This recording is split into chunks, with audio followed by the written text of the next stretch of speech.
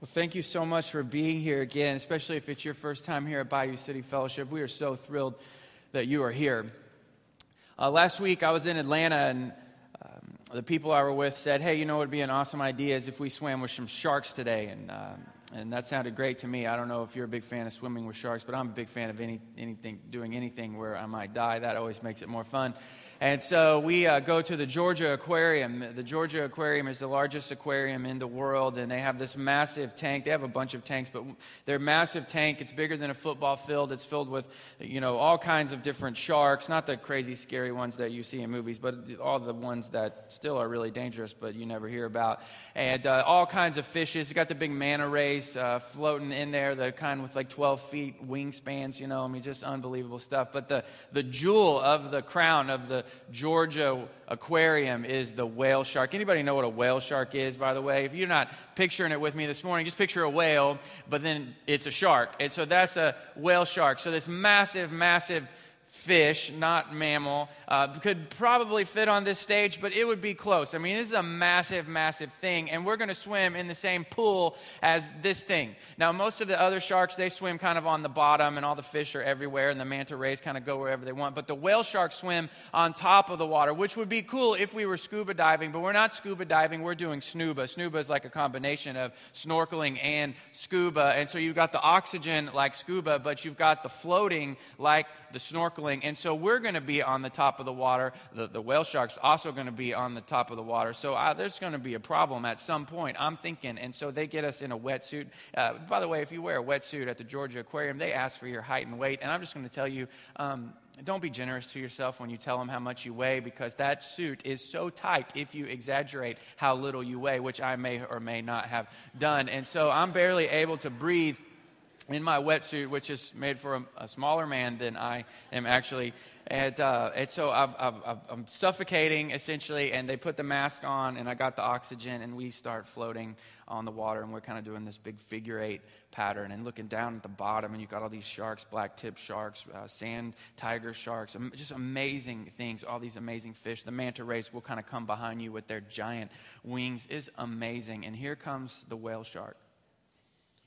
Again, as big as this stage, I'm not exaggerating. Preachers sometimes exaggerating, not exaggerating. Massive, massive thing floating on top of the water. I'm floating on top of the water, and it's going to be a collision which I am not going to win.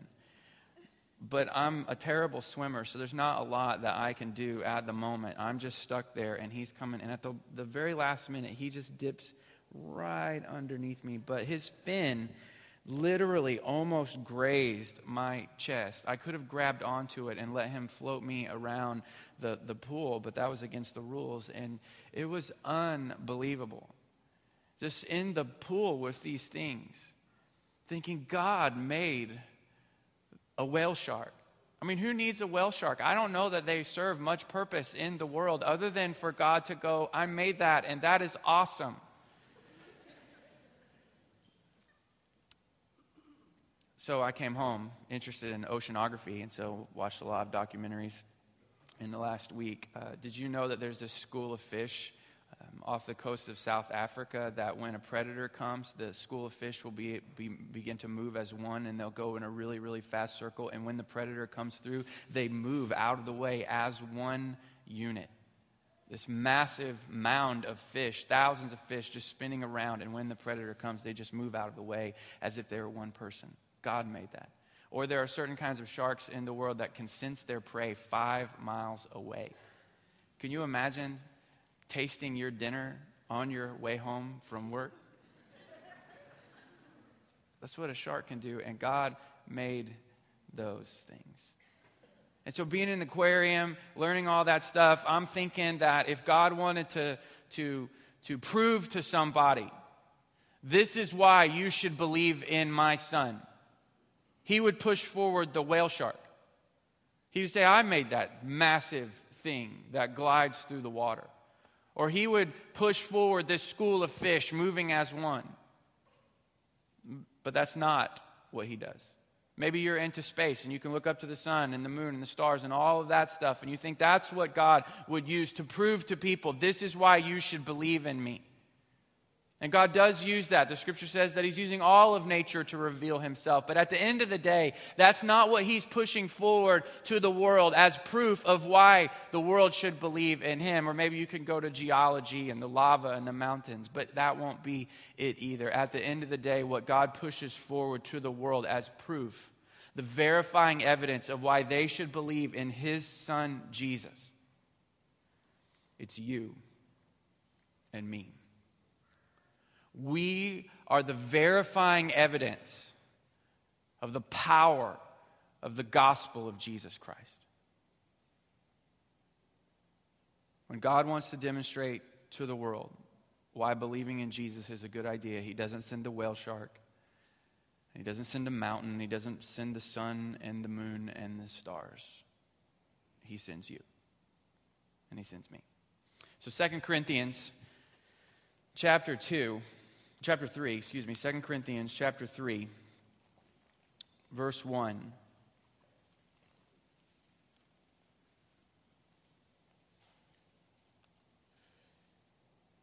The Apostle Paul says, "Are we beginning to commend ourselves again?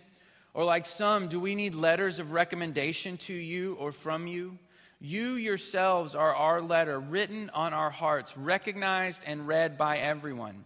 Since it is plain that you are Christ's letter, produced by us, not written with ink, but with the Spirit of the living God, not on stone tablets, but on tablets that are hearts of flesh." So the Apostle Paul says in verse 1, are we beginning to commend ourselves again? Or like some, do we need letters of recommendation to you or from you? Now you remember the Apostle Paul, he's got this complicated relationship with the Corinthians, and he's written letters back and forth. They've written him some letters, some things have happened. And right now, in their relationship, they have kind of been questioning.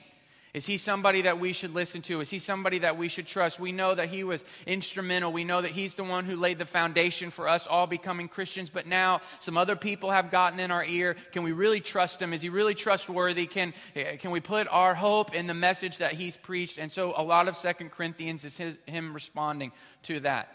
Now, in the first century, Christianity is brand new. That's one of the things that's hard for us to wrap our minds around because we are living out a faith that many, many people over generations and thousands of years have believed. And so we have that. But in the first century, this was brand new. And so the gospel would come in to a city and people would believe in Jesus. And they would put their hope in Jesus. And then they would start a little church. Now, the church may just be the size of a house. And you have these traveling ministers who would come into these cities because not very many of these cities had, ministers who had a background in Christianity. And so they would come and they would spend months or sometimes even years with the church. But you can imagine being this little house church kind of in the middle of nowhere. No one else in your city or really even in your region believes in Jesus. And here somebody comes up to your door, knocks on your door at your church meeting and says, hey, I'm a traveling minister and you should just let me teach. You'd be like, well, how do we know if we can trust you? So they would carry with them these letters of recommendation from other churches that these people had ministered in. And they would say, hey, the church in Galatia. Well, I've been there. I've just spent the last 6 months from them, and they sent me a letter of reference so that you would know that I'm safe, that I'm with you, that we are like-minded. And so they would carry these letters. And so what Paul is saying to the Corinthians is, listen, you know me. Are we going back to the beginning now where I need some letter to prove to you that you can trust me? Do I need a letter to give to you, or do I need you to sign a letter for me saying that I'm trustworthy? No, you know me. And then he takes his argument up another level and he says, you, Corinthians, you are my letter. You are the proof that my gospel is trustworthy, that my gospel is accurate, that my gospel has authority, that I am a trustworthy minister of Jesus. You are the proof. If I want to prove to somebody that they should listen to me, all I have to do is push forward you. And then he takes it the next step. Look in verse 3. Since it is plain that you are Christ's letter, produced by us, not written with ink, but with the Spirit of the living God. So his argument is do I need a letter? You are my letter. In fact, you are Christ's letter. What he's saying is that you and I, as followers of Jesus, we are a letter from Christ to the world about Christ. Jesus is the author and the perfecter of our faith. He's writing a story of his work in you, and that story is not just for you. That work inside of you, it's not just for you. It's not just so you can be built up, not just so you can have a lot of knowledge, not just so you can have all of your spiritual ducks in a row. That letter, that work that he's doing inside of you is for you, yes, but it's also to the world about Jesus. I want you to turn to Ephesians chapter 2. Because that's some heavy pressure to be a letter from Christ to the world about Christ, that he pushes us forward as verifying evidence of the power of the gospel. That's some powerful stuff. That's some heavy pressure. So what are people going to see in us that's going to verify the gospel? Ephesians chapter 2, verse 1, it says this, "And you were dead in your trespasses and sins in which you previously walked, according to this worldly age, according to the ruler of the atmospheric domain, the spirit now working in the disobedient. We too all previously lived among them in our fleshly desires, carrying out the inclinations of our flesh and thoughts. And by nature we were children under wrath, as the others were also. But God, who is abundant in mercy, because of his great love that he had for us, made us alive with the Messiah, even though we were dead in trespasses. By grace you are saved. He also raised us up with him and seated us with him in the heavens in Christ Jesus, so that in the coming ages he might display the immeasurable riches of his grace in his kindness to us in Christ Jesus." So what the scripture is saying is what the world should be seeing in us, is that we have received the gospel, the good news of Jesus. The good news of Jesus is simply that the Son of God came to earth as obedient to the Father on our behalf. He lived a perfect life, a righteous life. At 33, he laid that life down on the cross. He was buried. He was raised from the dead 3 days later. He made many appearances. He ascended up into heaven, and one day he will return. And the scripture says that everyone believes in him receives eternal life. That is the gospel. That is the good news of Jesus. And there is power to the gospel.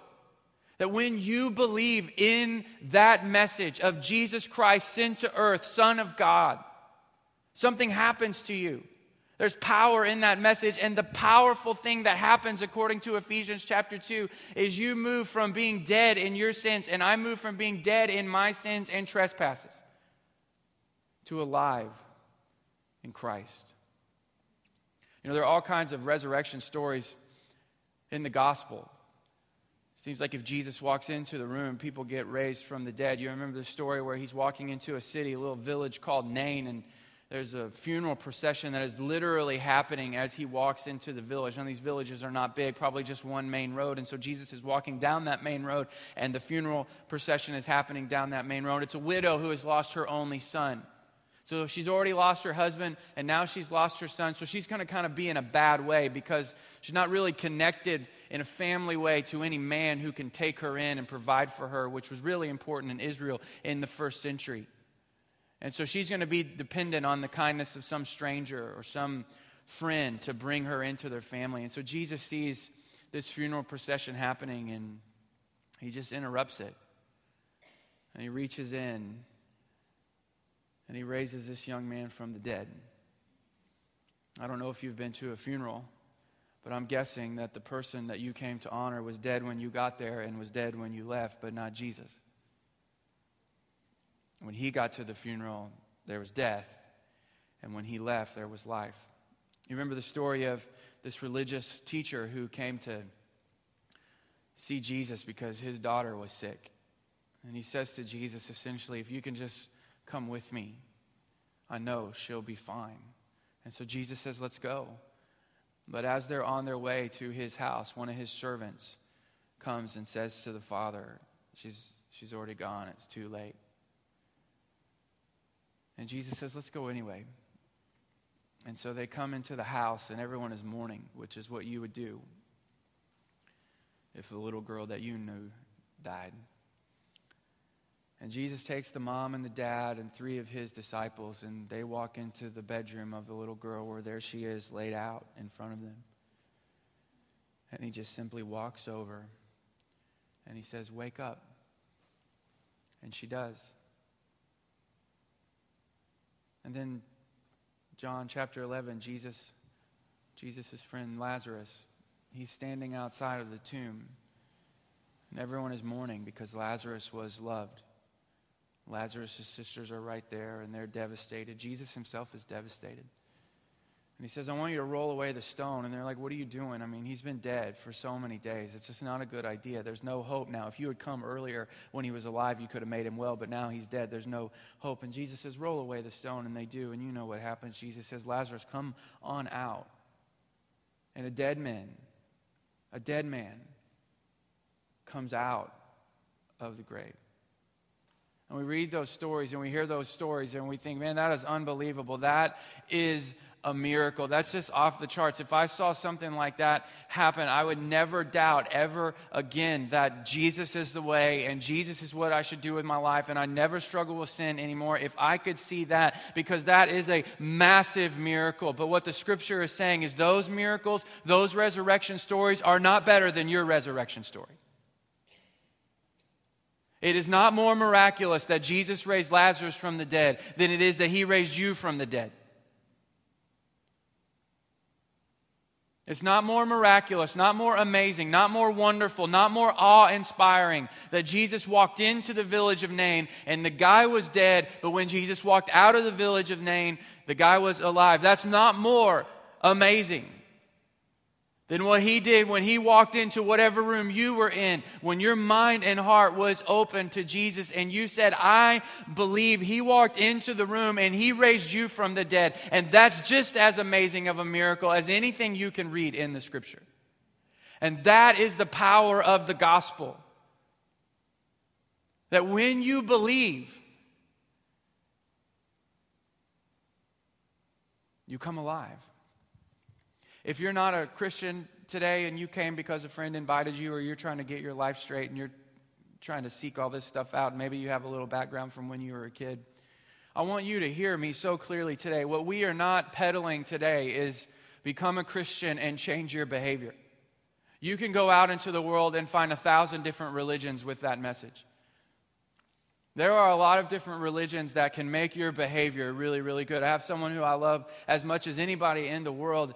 They're a Jehovah's Witness. And if you were taking their life and my life and deciding which one you were going to follow, which faith you were going to follow, faith in Jesus Christ alone or the Jehovah's Witness faith, and you were just basing it off who had better behavior, you would go with her every time.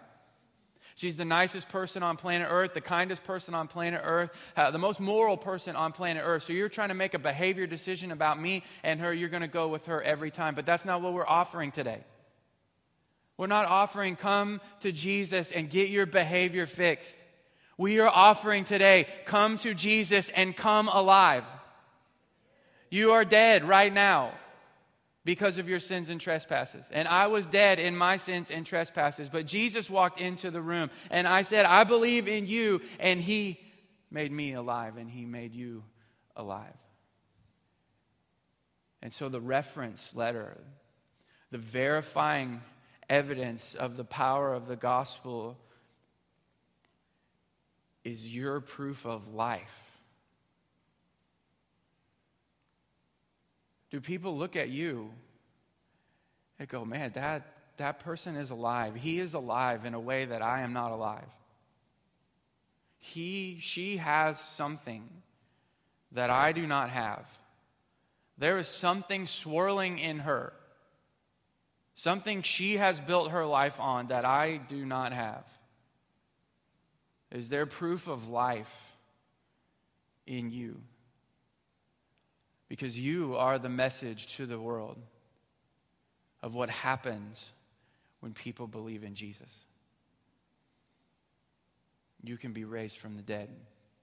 Not just, "I'm a better person," or "I got my act together," but I was dead and now I'm alive. And people will believe in him because they see life in you. That's what happened in John chapter 4. You remember that story? Jesus was walking through Samaria, and he stops at this well, and his disciples kind of go off to find food and lodging and those kinds of things, and he just hangs out at the well, and this woman comes, and it's at an odd time, which meant there was something about her that was different than all the other women in her village, because she had come alone. And so Jesus starts up a conversation with her, and long story short, Jesus says to her, listen, if you had living water, you wouldn't need to come back to this well over and over again. That's what you're missing. And she's like, well, who's the living water? Where can I get the living water? Jesus is like, I'm the living water. She starts asking a bunch of religious questions, which is what we do when God really starts working in us. We just start asking a bunch of religious questions that are kind of irrelevant. So if you're there and you're like, well, I don't know about this and this and this, that's just a religious question to distract you from what matters most. And so that's what happened to this woman in John chapter 4. And she says to Jesus, listen, when the Messiah comes, he's going to answer all of my questions, all of our questions. And Jesus says, I'm the Messiah. And she must have believed it, because the Bible says she goes back into her village, and many people in her village believed in Jesus because of her. And her message to them was, he told me everything I ever did. And they must have seen something different, because here they come to see for themselves. And they say at the end of that story, we believed because we heard you, but now we believe because we have seen it for ourselves. When he wants to prove to the world that the gospel of Jesus Christ is powerful, he sends you. And hopefully when he sends you, you have proof that you have been raised from the dead. Turn back to 2 Corinthians.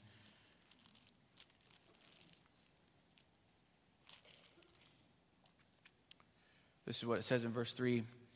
It is plain that you are Christ's letter, produced by us, meaning Paul was there when God was working in them, when they were believing in Jesus. It was through his ministry. Not written with ink, but with the Spirit of the living God. Now, ink was not permanent. You know, ink fades away. And so he's comparing the ink, something that's not permanent, something that eventually after time is going to kind of fade and fade and fade, with the work of the Spirit, which is permanent and will not fade. You know, so often in my Christianity, in my life, I'll come to church, or I'll be reading the scripture or doing some Bible study, or hear some other teacher, and they'll say something that's just so true, and they'll say, this is what you should be doing, and then I'll look at my life and I'm not doing that, and I'll want to change. And I think I should change. I need to change. And so I'll try to change. I'll do my best. I'll lay everything on the table. And for a while, I will have changed. But eventually, after time, I kind of creep back to where I was. You know, that's what most of us do. We just end up kind of redecorating our spirituality based on whatever conviction we're feeling at the moment. You know, we'll go through a season of where, man, I got to get into the Word. It's the Word. I got to get into Scripture. If I get into Scripture, everything will be great for me. And that's true to a certain degree. And we'll be all into it.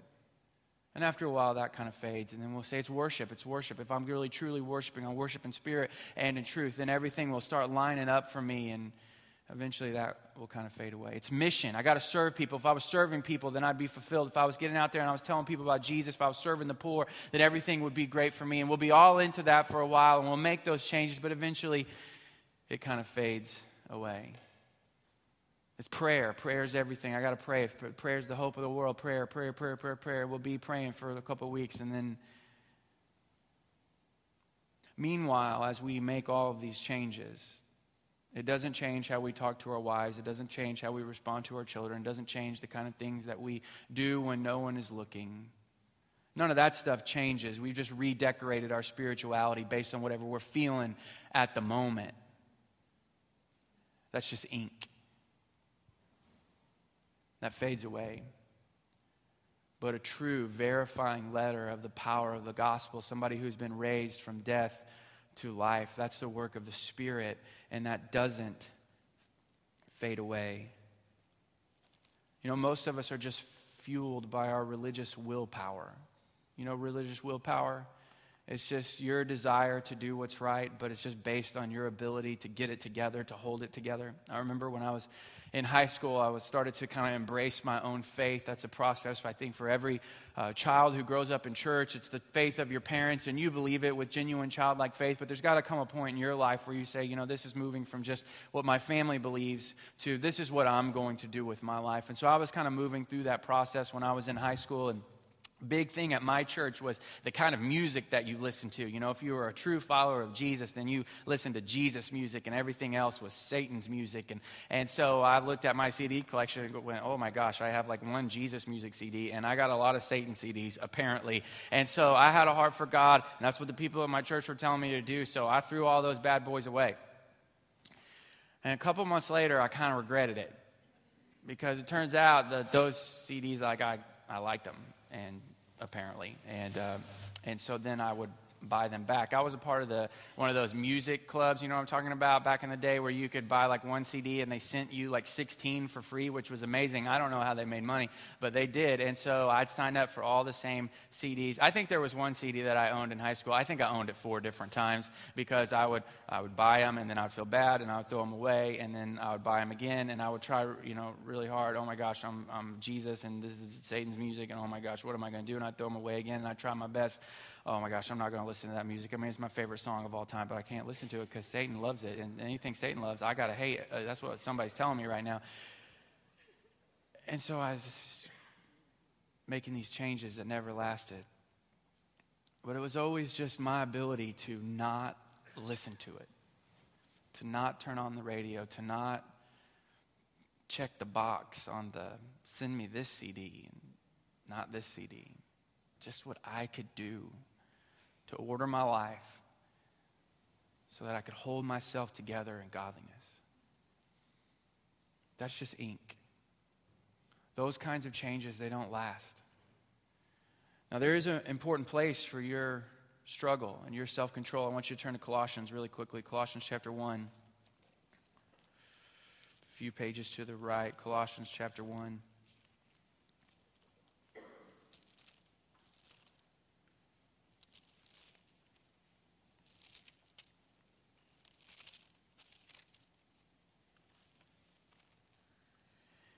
It says this, we proclaim him, warning and teaching everyone with all wisdom, so that we may present everyone mature in Christ.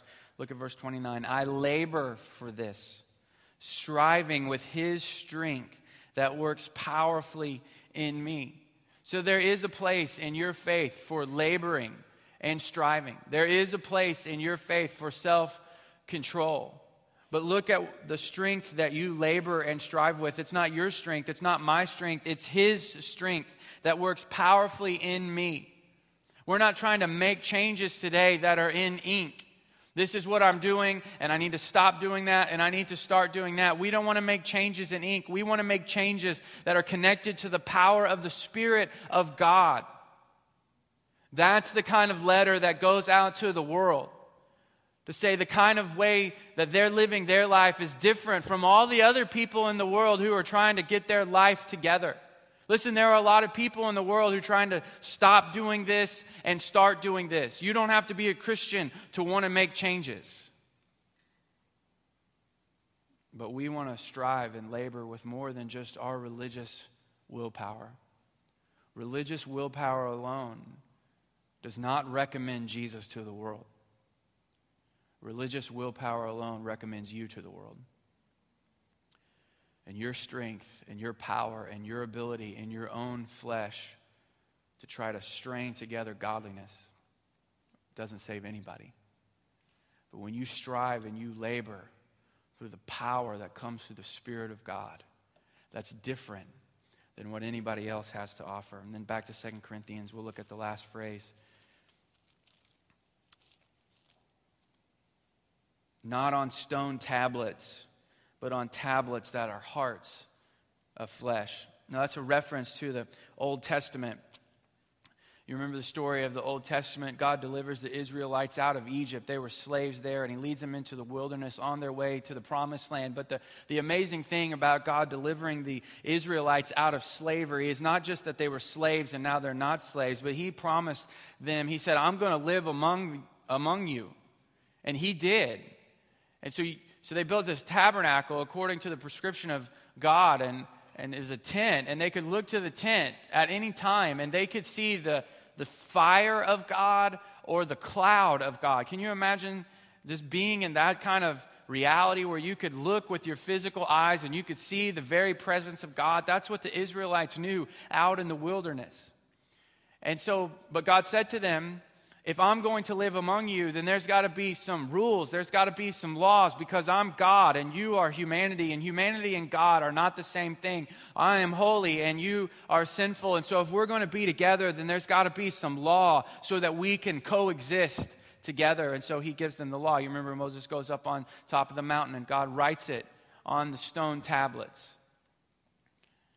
The prescription of this is how you live with God. And he would give them these sacrifices to make to cover over their sins. Now, thankfully, because of Jesus, our sins get erased. They're done away with forever. But in the Old Testament, before Jesus, they just got covered over until Jesus came. But if you know the story of the Old Testament, you know that they were not very good at following the law. And so God would send prophet after prophet after prophet to remind them, hey, you got to follow the law. You're the people of God. And God lives among you. You got to follow the law. But God promises them something better to come. Turn quickly to Jeremiah chapter 31. In the Old Testament, Jeremiah chapter 31. This is a prophecy of what was to come.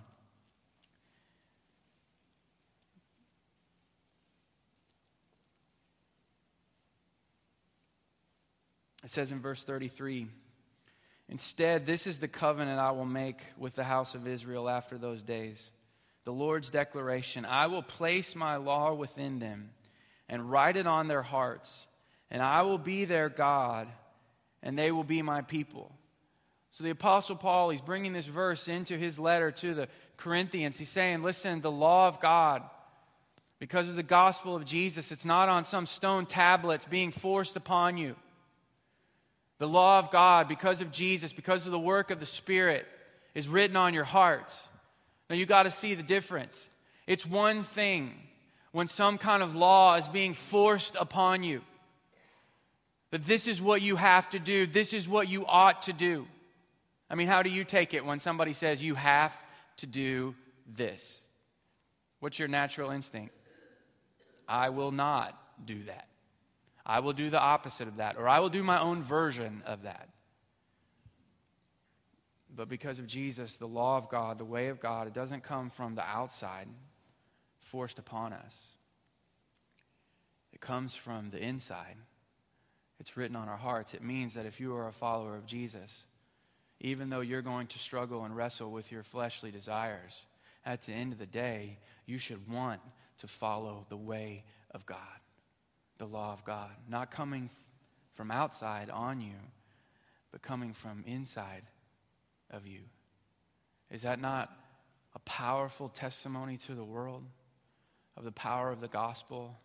That someone would say, listen, I could do anything with my life, but I willfully submit myself to the way of God because I believe it's the best way.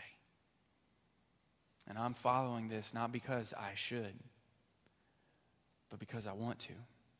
Because his way is written on my heart, not on some stone tablet somewhere in the world in some religious building, but it's written here on my heart. And that kind of life, a life with resurrection power flowing through them, a life that's not connected to just religious willpower, but the power of the Spirit of God, and a life that says, I want to follow the way of God, not just because I should, but because I want to. That is a good reference letter to the world, that they should believe in the Jesus that you believe in. I love John chapter 9 because it tells this story of this man who was born blind.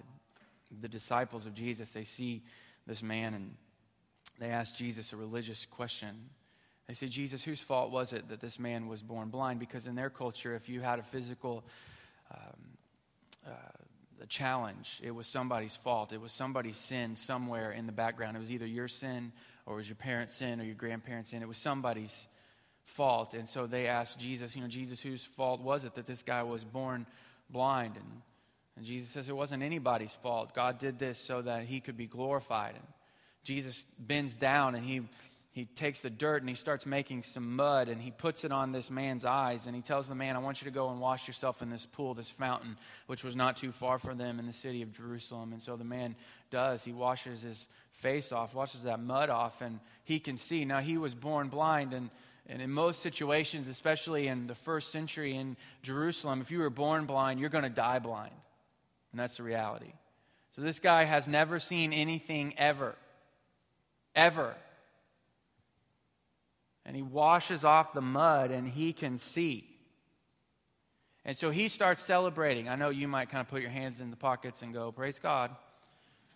But this guy wanted to celebrate because he couldn't see 1 second and then could see the next second. And I think that would make me pretty happy and you pretty happy. And so he starts celebrating. And so people start saying, hey, wait, isn't this the guy who used to beg?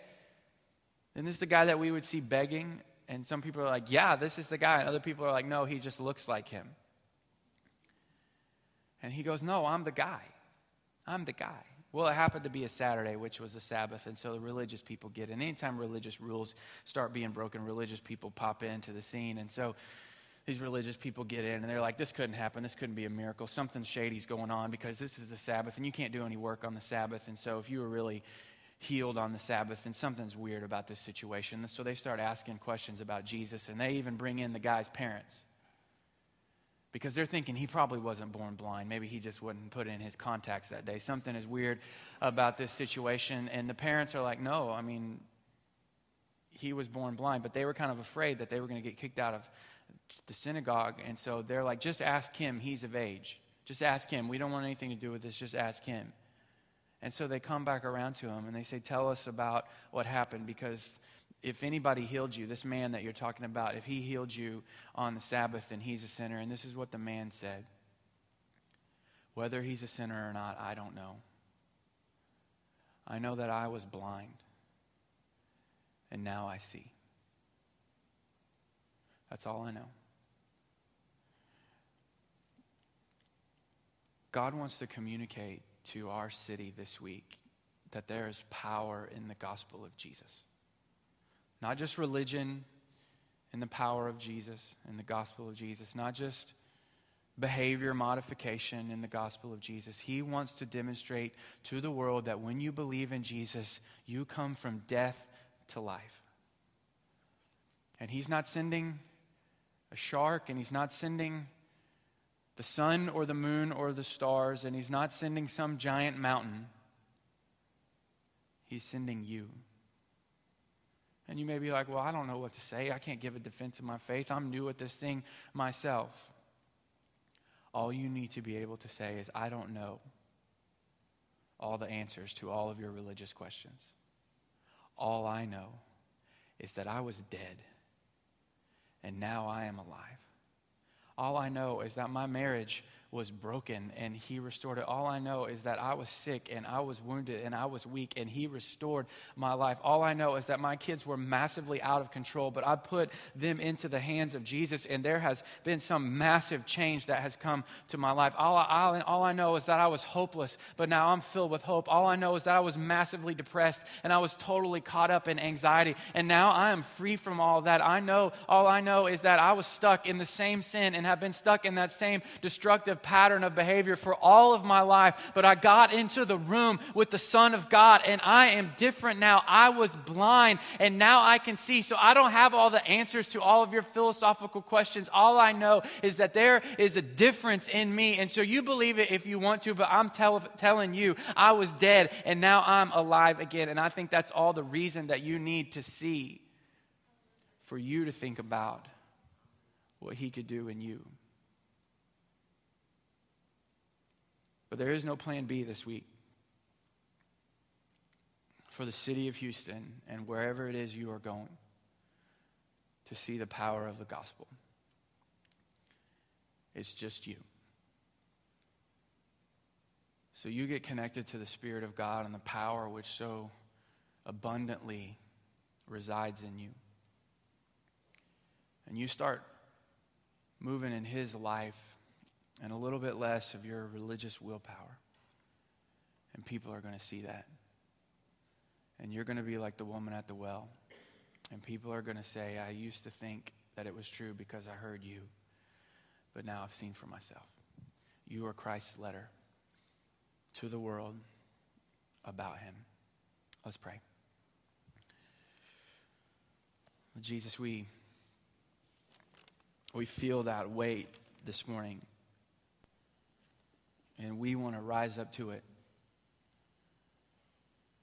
We want to rise up to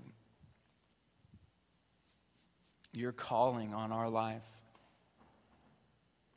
And so do the work in us today. Help us make the change that's not ink, but is permanent and lasting.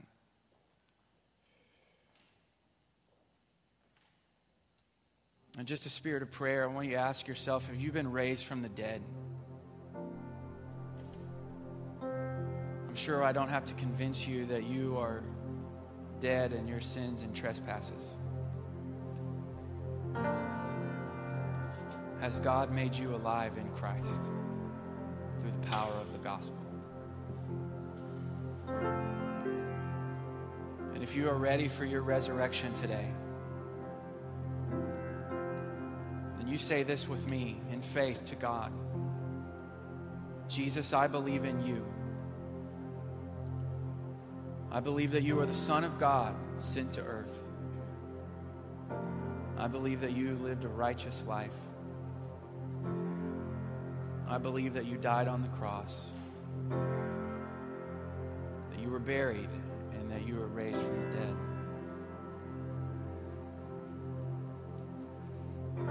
And I believe that one day you will return. I give my faith to you. I turn from my sin. I want to be a Christian.